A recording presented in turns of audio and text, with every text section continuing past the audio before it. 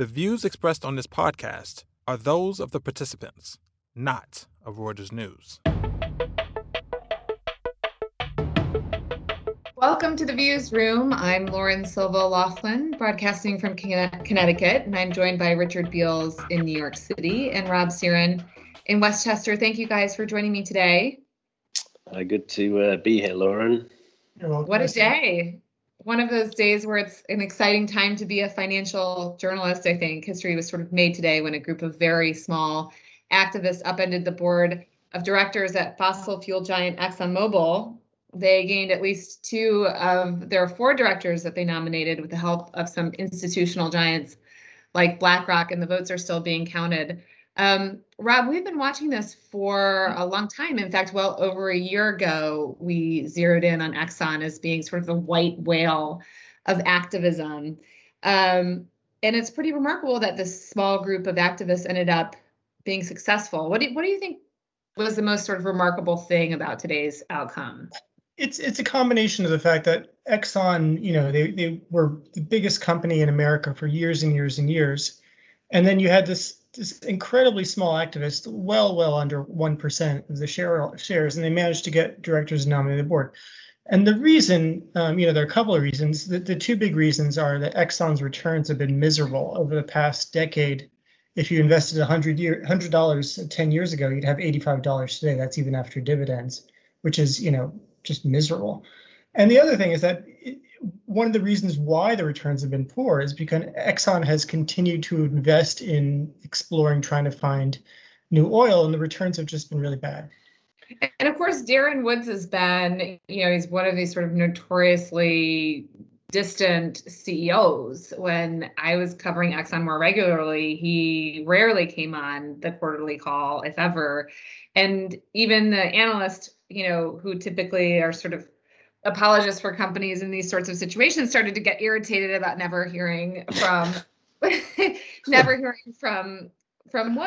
I think, though, Richard, and maybe we sort of think about this in the context of the complications for energy companies and fossil fuel companies in particular, the question about what Exxon does, you sort of almost feel bad for Woods in some ways, because what can he really do? It's an oil company, and he's faced now with a very difficult decision about what direction he wants to take the company in. This seems like the shareholders are saying, okay, we should go into sort of a greener, have a greener future, invest in greener projects, but those aren't necessarily very good.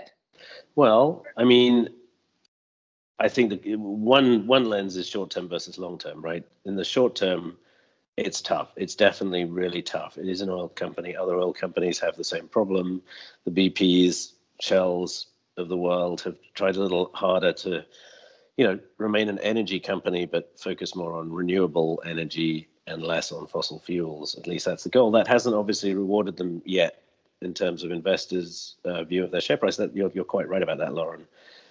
So it is a little bit of a catch-22 in the short term, because if you stick around and double down even more on fossil fuels, then investors aren't really going to like that either. And it also seems like, the transition to renewables and less emissions is inevitable. And to sort of continue ignoring that is what got Exxon into this mess with the activists. And now at least two of its directors are gone and replaced with other people. I think something else to look at today as well, big news in energy around the world, is Shell in Europe, where, Shell has, as we just discussed, been doing more in this direction and has talked about cutting its emissions and so on. But a Dutch court, it's a Dutch-based company, a Dutch court told Shell it has to reduce its emissions more quickly over the coming years than it had planned to. So in terms of who are the stakeholders we're talking about, there are people affected by pollution, there are investors, there are people who work at the company, there are governments sort of trying to incentivize a shift to reduce climate change. Now you have the courts getting involved on a sort of very macro level with this company's business. So the other thing I'd point out is that one of the reasons why these activists had success is the two people who were elected to the board. One is Kaisa Hatala, who she ran the renewable division for Finland's Neste Oil, And what they did is they became a renewable refiner. Basically, that's been the growth engine of the company over the past 10 years. And the stock's up well over tenfold over the past decade. And a similar sort of thing with Greg Goff. He's more traditional. He was with Tesoro, but he showed that you could even make money, with traditional oil companies just by being a bit smarter in capital allocation. And so I think that played, sure, it's tough to make money and it's going to be tougher as the climate fight intensifies, but it's still possible. One thing that I keep hearing from, investors who really still like fossil fuel companies, and they exist once you can sort of talk to them behind closed doors, is that that the world still needs, and the U.S. still needs oil and gas in the interim. And so there's an argument that Exxon and Chevron and some of the other big U.S. companies need to stick around. Maybe they aren't the same in 30 years as they are today, but over that transition, Americans still have gas guzzlers. How, Richard, do you see that future shaping up? Is there an argument that the Biden administration and others, including investors, should still like oil?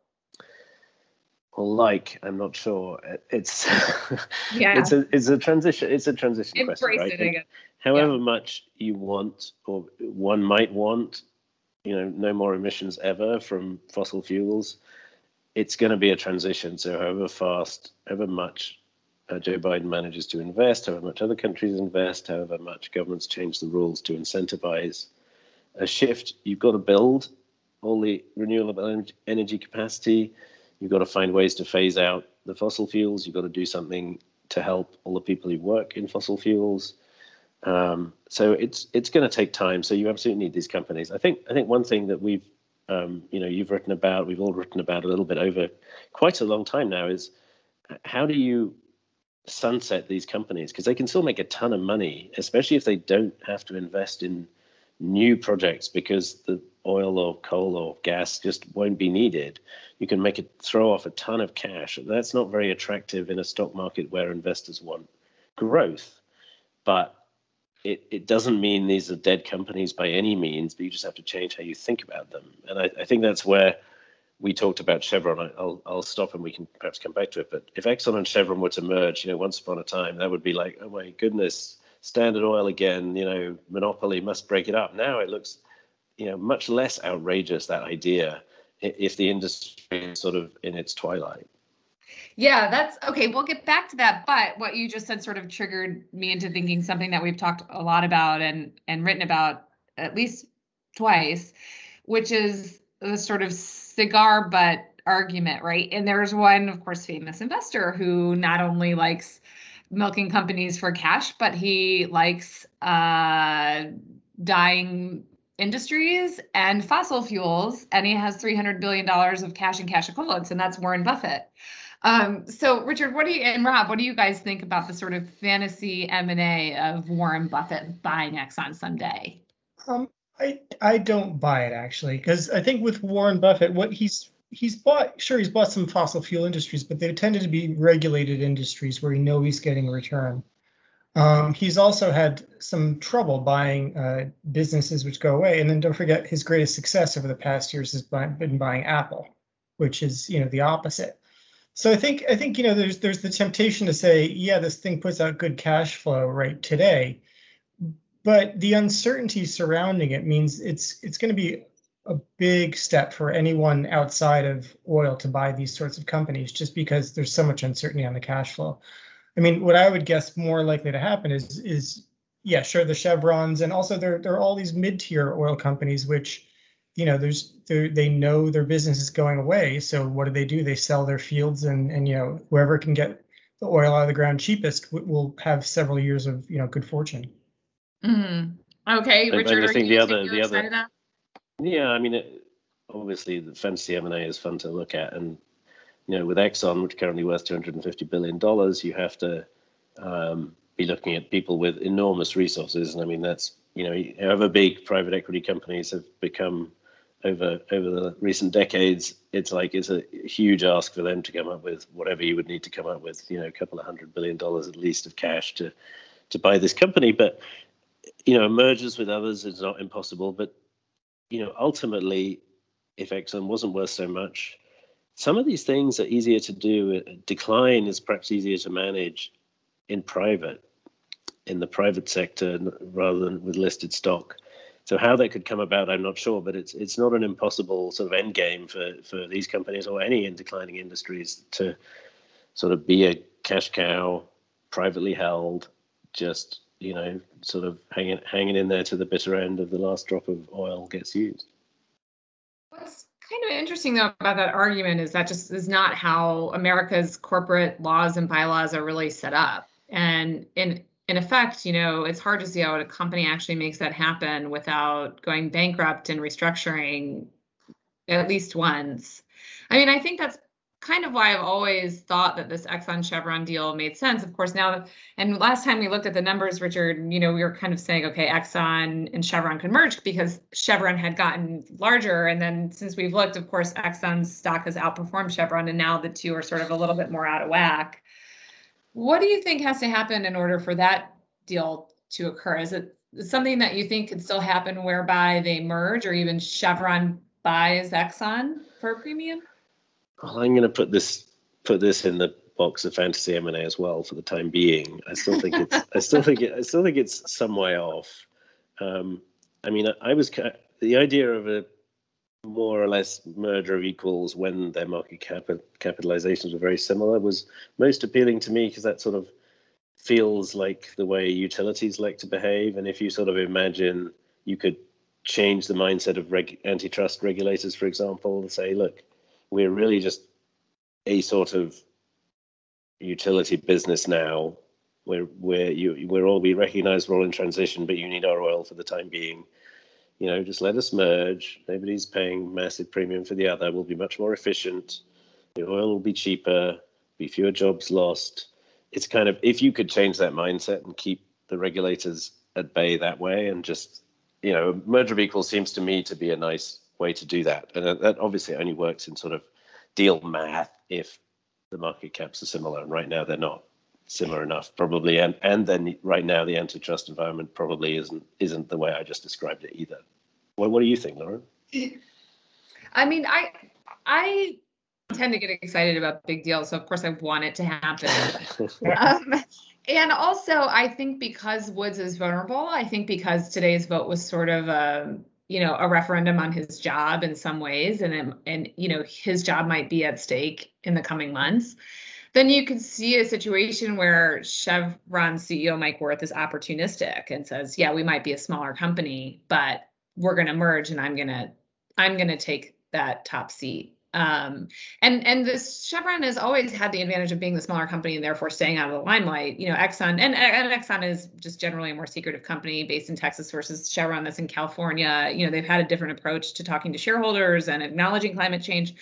So Chevron is in a better position to bring, I think, these two companies forward, at least in terms of the future. But I agree with you at this point. Chevron is just too large almost to really do anything, unless, of course, you saw a foreign company, Shell or BP, come in and try to do something, or even Saudi Aramco, which of course would never happen, but won't stop us from thinking about it. The other thing to keep in mind is that, this is true today. If you look in the future, I mean, it's pretty clear that oil's demand will fall, and these companies will be smaller eventually, unless activists have, succeed in pushing them to new businesses. And as these companies get smaller, all these other options open up. It becomes easier to merge them. It becomes easier for private equity. It becomes, easier for some big buyer to buy them.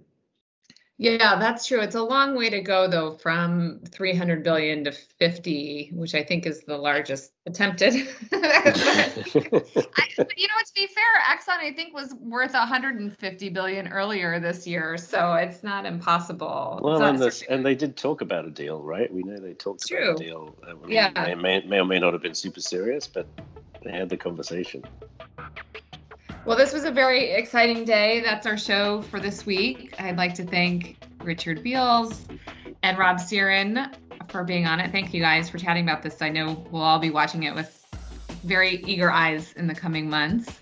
And thank you to our producer, Freddie Joyner in New York. And our final thanks goes to you, our listeners, for tuning in.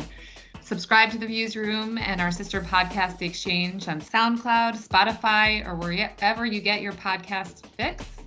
And check us out every day on breakingviews.com. Don't forget to tune in next week for another edition.